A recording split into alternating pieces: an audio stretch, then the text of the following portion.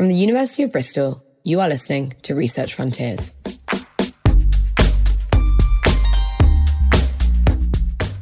Hello and welcome to Research Frontiers, a podcast series from the University of Bristol. I'm your host, Ruby Lotlevina, and throughout this series, I'll be joined by a collection of Bristol's thought leaders, taking a deep dive into the research at the university, which is changing the world and enriching the education of students who study here.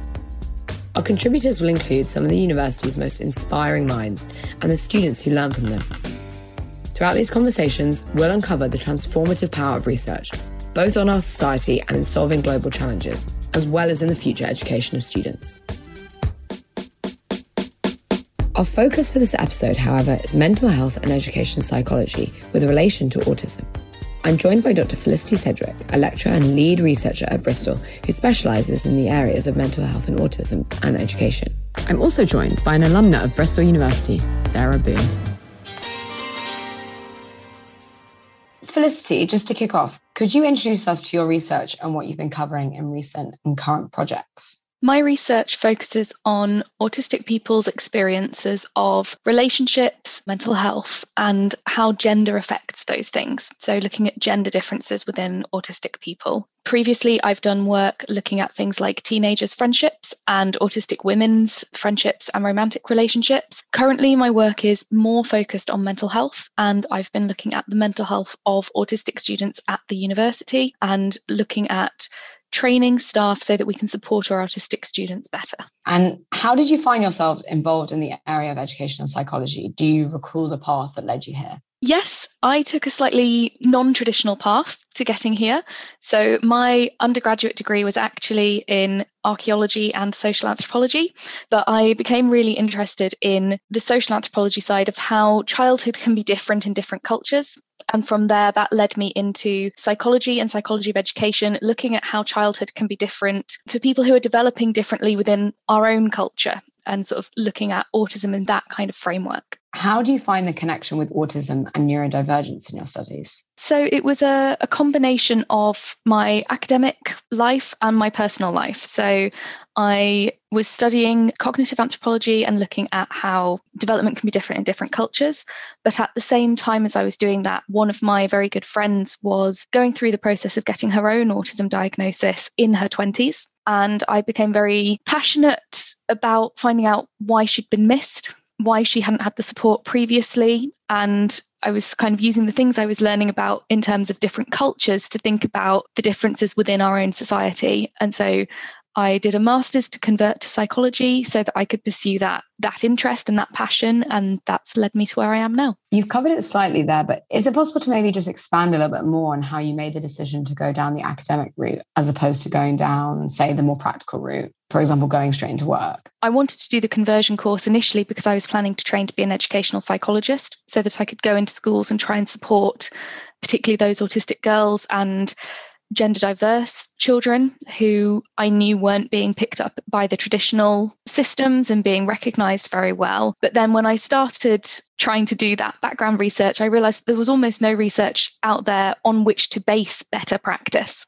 So I moved over towards wanting to do the research that I was hoping to base practice on that didn't exist. And that's still kind of what drives the work I do now, is trying to improve the evidence base and find the evidence for what works for autistic people so that we can put it into practice across education and across society. Sarah, let's bring you in. Mm-hmm. Could you tell us a little more about your own studies and what you're currently involved in as a very recent graduate of the MSc? Sarah, let's bring you in. Mm-hmm. Could you tell us a little more about your own studies and what you're currently involved in as a very recent graduate of the MSc Psychology of Education program? Yeah. So I think how I kind of got involved in the program was after finishing my undergraduate, I did end up working in education, although that wasn't what I initially planned. And just noticing that, how students don't all learn in the same way, and there's so much more to consider beneath the surface than you initially think. So I think that's originally how I got interested in the subject area. Shortly after I'd applied and been accepted onto the course, that's when I was one of those girls who was missed and got my autism diagnosis myself at 24. So that's definitely kind of really helped as well, doing the MSc, guide my career and kind of get a job as well. The next question was sort of about what your journey was into this area. And I think you touched on it a bit with your answer, but did you have a clear path in mind, even for when you started your undergraduate studies? Is this where you thought you'd be, or has it changed? Oh, no, it changed. Like my undergraduate, again, is completely different from psychology. It was a management degree. And I think because I had 3 years between finishing my undergraduate and starting the master's, and I think that's kind of more I figured out what direction I wanted my career to go in. So which is why I did the MSc conversion. Felicity, just going back to you, I wonder if you could just tell us a bit about how autism has been covered in recent history and how advances in research and study have changed attitudes towards autism. So I think autism is in a real state of flux at the moment as an academic discipline. There's been a very clear set of standard approaches to autism and autistic people for probably the last 70 years. And it's translated into some of the stereotypes that culture tends to hold about autistic people in often very harmful ways. There's a lot of stigma and a lot of stereotypes about autistic people out there. In the last 5 or 10 years, that has been hugely challenged and is being changed. And that has come mostly from autistic people and the autistic community, challenging researchers, getting them to think about things differently, going out and becoming the academics themselves. So there's huge advances happening at the moment. I think it's one of the most kind of rapidly changing and developing fields or areas of psychology that I know of, which is really exciting. You've both touched on the idea of women getting later life diagnosis, and that's something that I've seen certainly more widely. I wonder if you could just talk a bit about that and how this recent research is now helping people who maybe have completely misunderstood their whole lives. Autism was assumed to be a male condition right back from the 1940s when it was first identified. And that's because we do tend to see more boys who get a diagnosis, and boys and men tend to get their diagnoses earlier in life because they fit with the stereotypes that people have, or they're more likely to fit with the stereotypes people have. And so because those early studies had majority male participants, people built up a majority male picture of what autism was. And that meant that the diagnostic criteria was based on that picture. And then, unsurprisingly, the diagnostic criteria based on boys and men are better at noticing and identifying boys and men.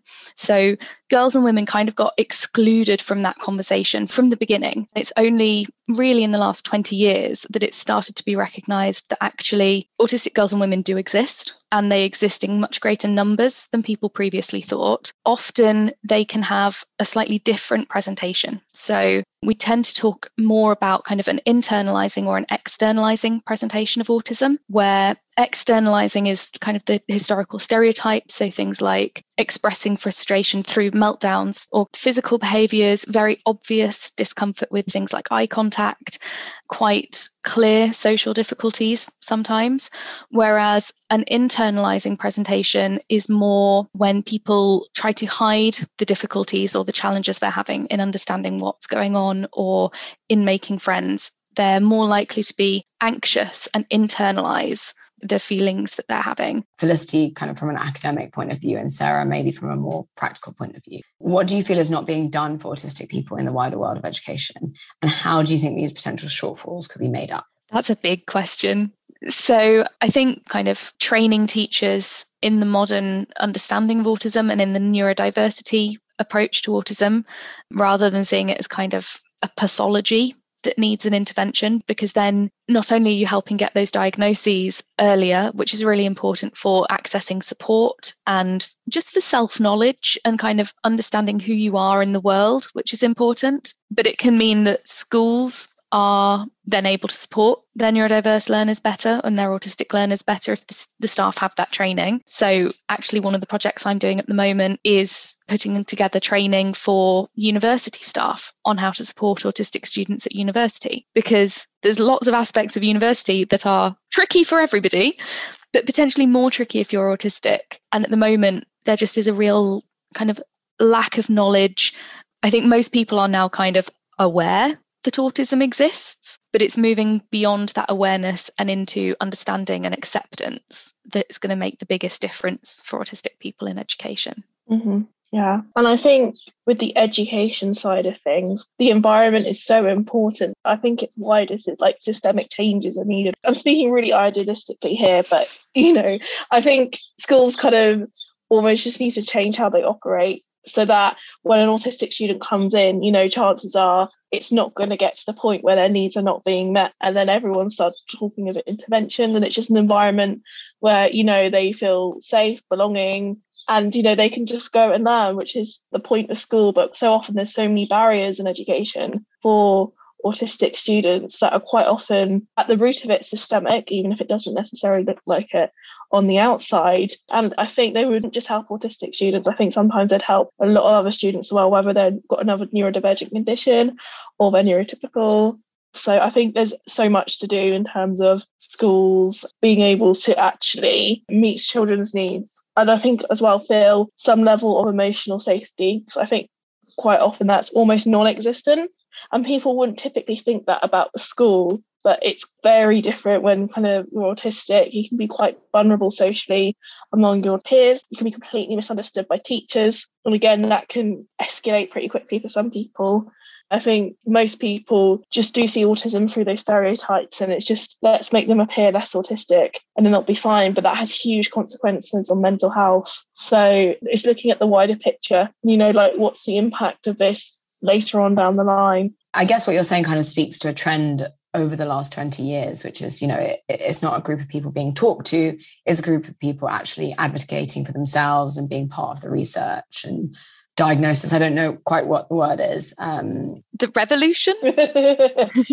I wonder if you could just talk a bit about that. Yeah, so I think that's one of the biggest changes, and definitely one of the drivers of all the change we're seeing, is the fact that more and more, particularly early career researchers, are really committed to doing what's called participatory research. So when you work with the people that you want to understand, you want to help, to design research that is not only more accessible for them, but research that addresses the things that they care about and that matter and that will actually make a difference. So that's why, or it's part of why there's been a big shift towards understanding things like masking, because from autistic people, we know that a lot of autistic people are working very hard to mask a lot of their natural behaviours and responses pretty much all of the time they're around other people. And that's exhausting. And we now know that the more of that you do, the worse your mental health is. So it's having a really, really major impact.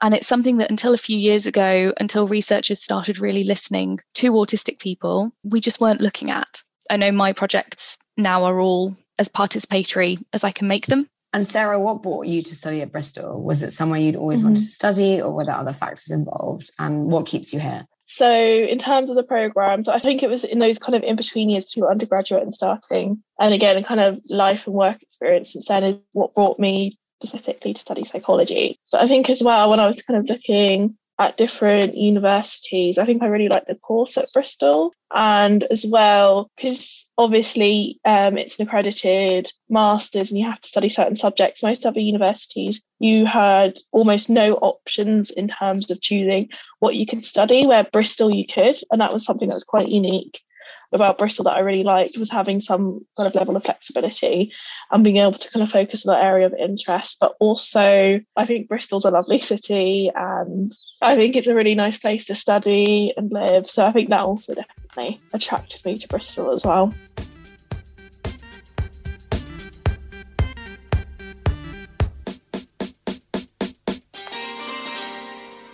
How about you, Felicity? What brought you to Bristol and what keeps you here? So similar to Sarah, I knew I really liked the city. I actually did the master's I'm now the programme director for quite a few years ago now. So I knew I loved the city and I knew the department a bit, although there'd been quite a lot of change in the nearly a decade since I'd been there. I knew that I really liked the university. I liked the focus on research. So I saw this as an opportunity and as a place where I could develop both sides of my career, because I really love teaching. And I think actually one of the nicest things is getting to do research and then tell people about it and try and, talk to people about it, teach people about it, teach them about why I think it matters and why hopefully it does matter and the impact it will have. So yeah, it was that the fact that our teaching is so research driven and research aware was the thing I really like about being here and teaching on this course. Sarah, has the Masters changed the direction of your life in any way? Yeah, I think it definitely opened up opportunities that wouldn't have been there before, because even for my current role, I have to have a relevant degree, and obviously this Masters is very relevant, where my undergraduate wouldn't have been. So I doubt I'd be in the current role I am. I think also I do advisory and consultancy work kind of in the autism area, and sometimes that is quite academic. So I think as well, having studied psychology at master's level has kind of been really invaluable in that, and has kind of opened up those opportunities as well. So it's kind of different aspects of my career it's certainly helped with, for sure. And yeah, it's definitely opened up opportunities, I'm really enjoying, it's kind of put me on a path that I wanted to be in. So yeah, the Masters definitely helped with that. And Felicity, are there moments in your own research of which you're particularly proud? What would you like to shine a light on in your own work? So I think one of the pieces I've done recently that I'm really proud of was looking at autistic people's communication preferences. So me and another researcher at Bristol called Philippa Howard worked together to ask quite a lot of autistic people, I think it was nearly 200 in the end, to rank their preferences for mode of communication in different settings. What we found was that people really, really hated using the phone. Autistic people really hated having to make calls or having to rely on calls in pretty much every setting that we gave them. The rest of the answers were a bit more varied. Generally, the better they knew the people they were interacting with, the more likely they were to say, I prefer talking in person. So friends, family, established colleagues, for example. If it was something official, they tended to prefer communicating in writing, particularly email. And we found that out not just from the rankings, but because we also asked them, why have you given this answer? So in that kind of qualitative response is where we found some really important things that we wouldn't have known otherwise. So people saying, they hate using the phone is a fairly expected finding, potentially. Lots of us don't love phone calls, particularly unexpected ones.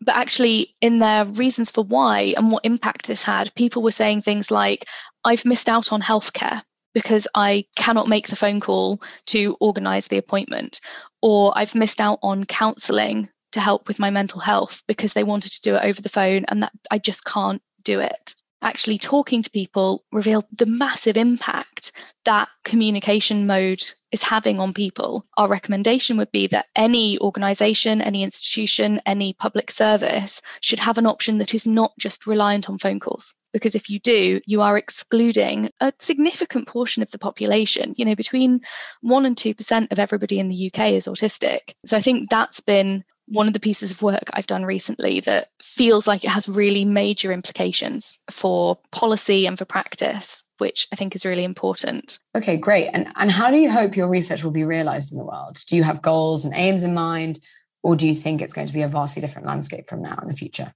I am sure it will be better than it is today because we are moving in that direction. I would hope that my work can be part of that move in the right direction. So something like that phone study, I would hope that it does just become part of the evidence base for making sure that every public service has a live chat option rather than relying on phones, for example.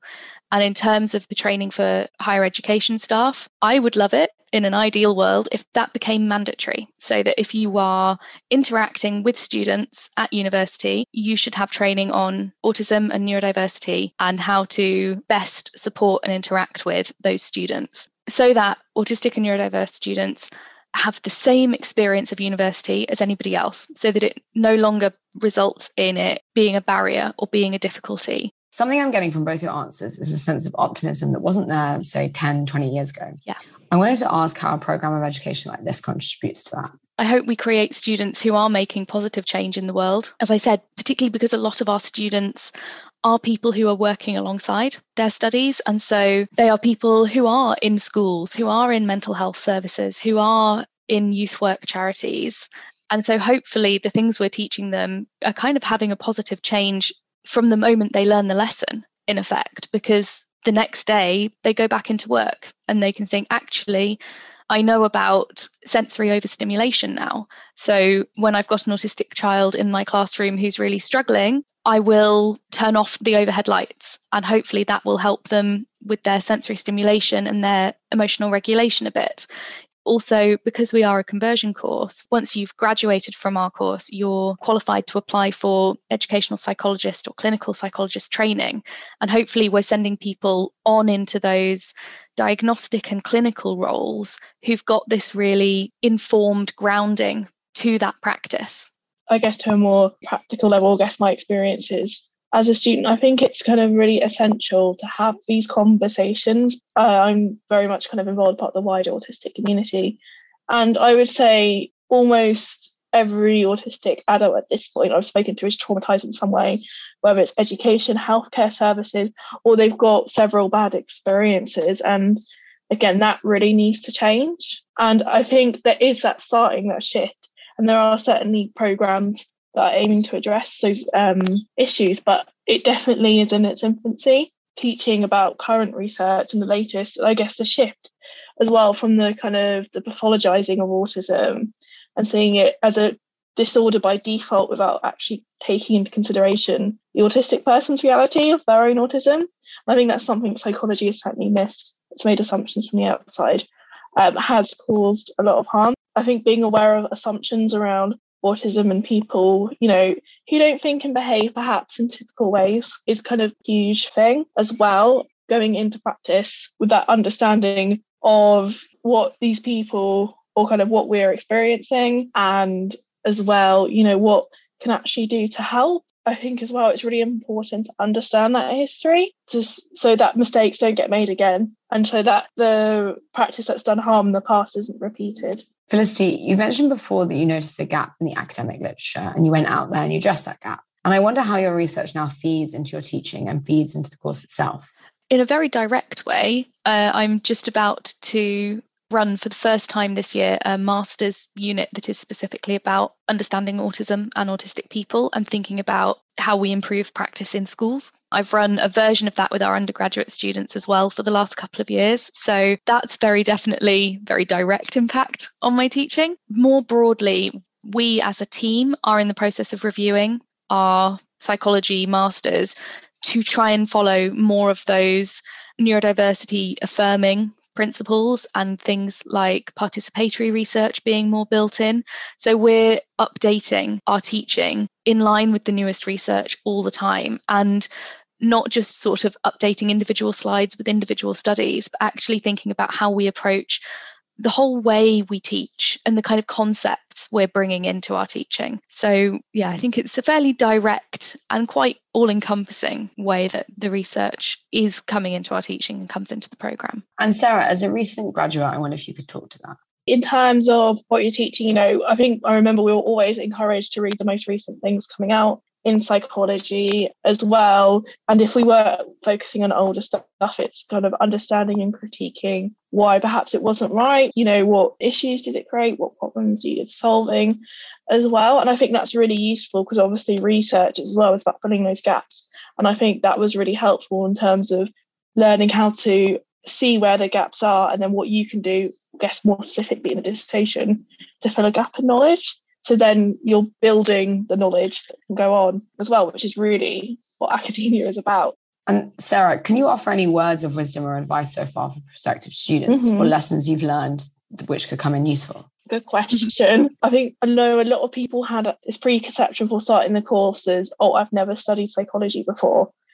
But if I'm being honest, I'd never studied psychology before. And I think as well as, if you're really motivated to get in that area or you're really interested in the subject, I'd say go for it as well. But kind of understand the level of commitment a master's is.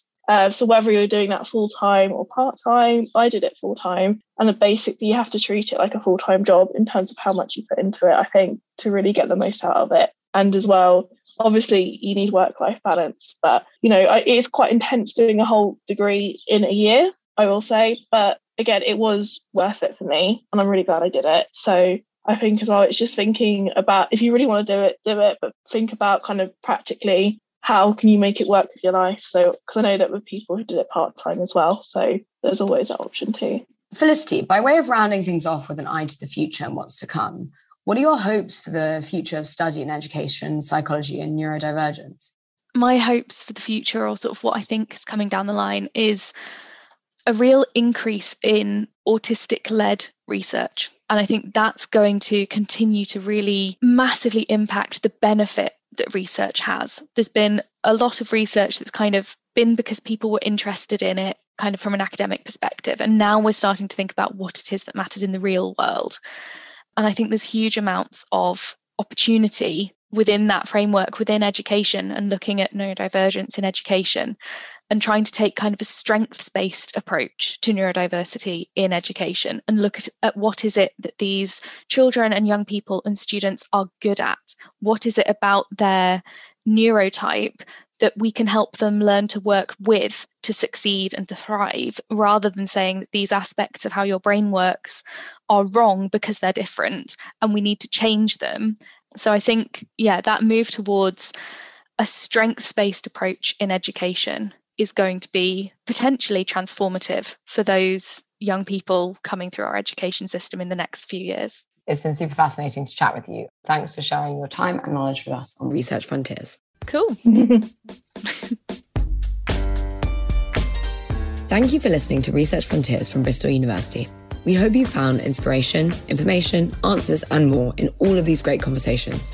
Don't forget to check in over at www.bristol.ac.uk/study/postgraduate for more details on Bristol courses and information about Bristol University. Also, keep the podcast nearby. Subscribe to Research Frontiers wherever you get your favourite podcasts. And please do share with people who might benefit too. Thank you for listening to Research Frontiers.